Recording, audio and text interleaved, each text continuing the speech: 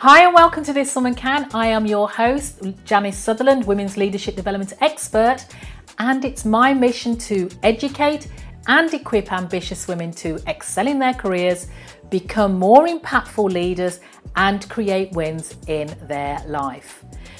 So we kicked off our focus on young women in leadership with an absolutely fabulous interview with Jamaican philanthropist, social media communication specialist, Dr. Rachel Brown. Not only that, she's also the executive director of the Every Mickle Foundation and herself a young woman in leadership. And if, like her, you're young, ambitious, and have your eyes on the prize of an advanced leadership role, this is for you. And if you're doing that, you may also be feeling stuck or overwhelmed. And I'm here to tell you you're not alone. Research on the lack of women in leadership roles is really well documented. And in it, we can see the outlines of the structural barriers and the gender bias that continues to impact and affect women in the workplace. But what has been less examined is how these barriers are compounded for younger millennial women who are interested in ascending to more senior leadership roles or just into leadership in general. Young female leaders have to constantly manage conflicting perceptions about their identity.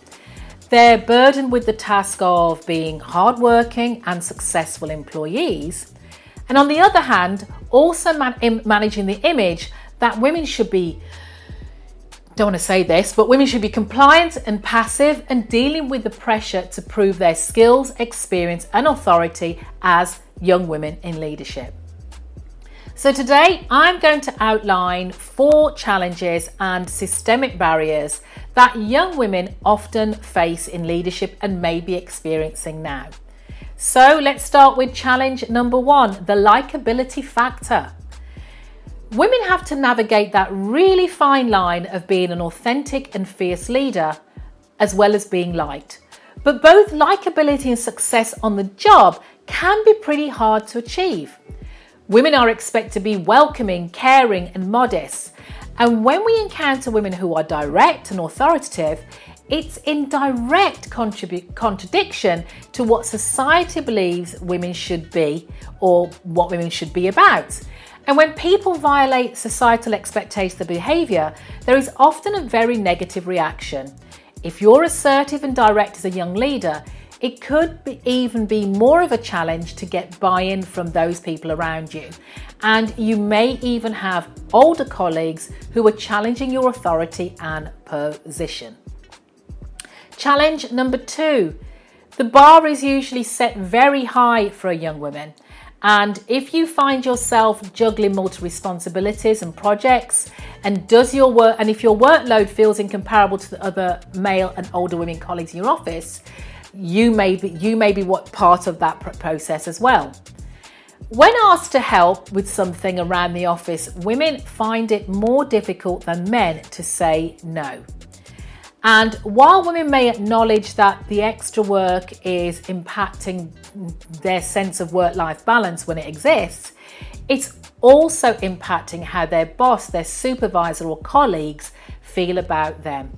Now, I've talked to many young women in a complete range of industries who say that this need to take on more work is even magnified for them. And as a generation, they are managing people's expectations of their work ethics, and oftentimes their perceptions are not very positive. You tend to believe that if you don't take on more work, I'm talking about young women that is, people will infer that you're lazy and not committed.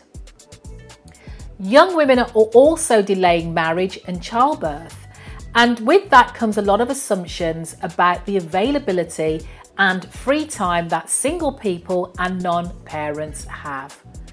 Because if people constantly believe you have so much free time, you'll feel pressure to take on additional responsibilities. Challenge number 3. This is a great one, the experience conundrum. For many millennial women leaders, this is a very complicated problem. Right now, the workforce is highly competitive. And while young women or millennials tend to have high levels of education, they also tend to have a low level of relevant work experience.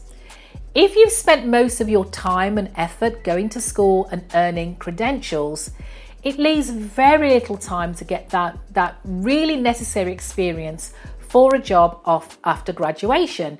And I understand, yes, you may have landed an internship or worked part-time to support your study, but this may be viewed very differently than full-time work by many employers.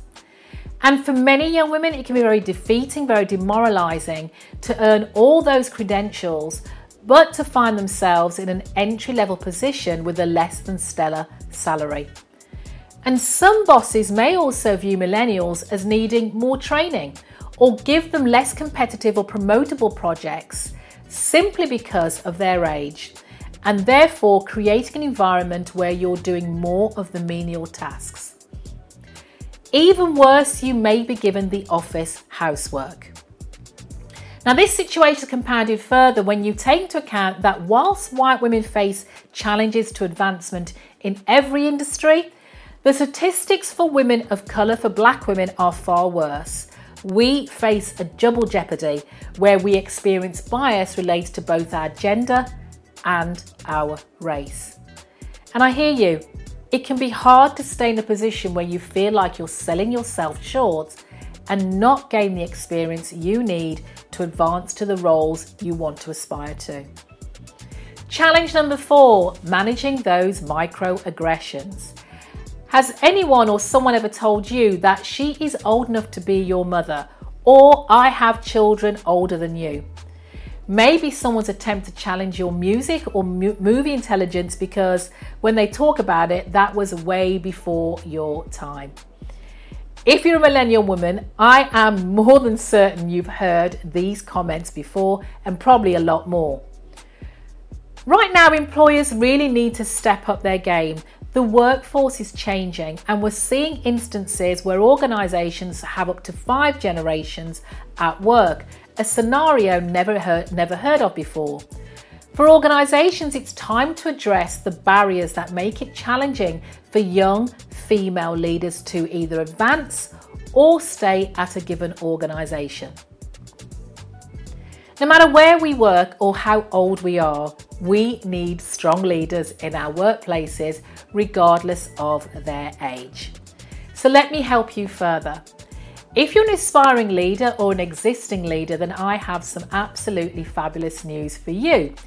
During April, I am hosting Leadership Matters, a month of inspiring and free leadership resources for women who are ready to make an impact in the rooms where decisions are made, women just like you. From leadership masterclasses, career advice, challenges, panel discussions, and a lot more, you are invited to join. Just head over to janicesutherland.com to subscribe and make sure you're the first to hear what's happening and secure your spot. Because my focus is helping women like you aspire to the leadership roles they were born to attain. And just remember, if I can, you can, this woman can. Take care until next time.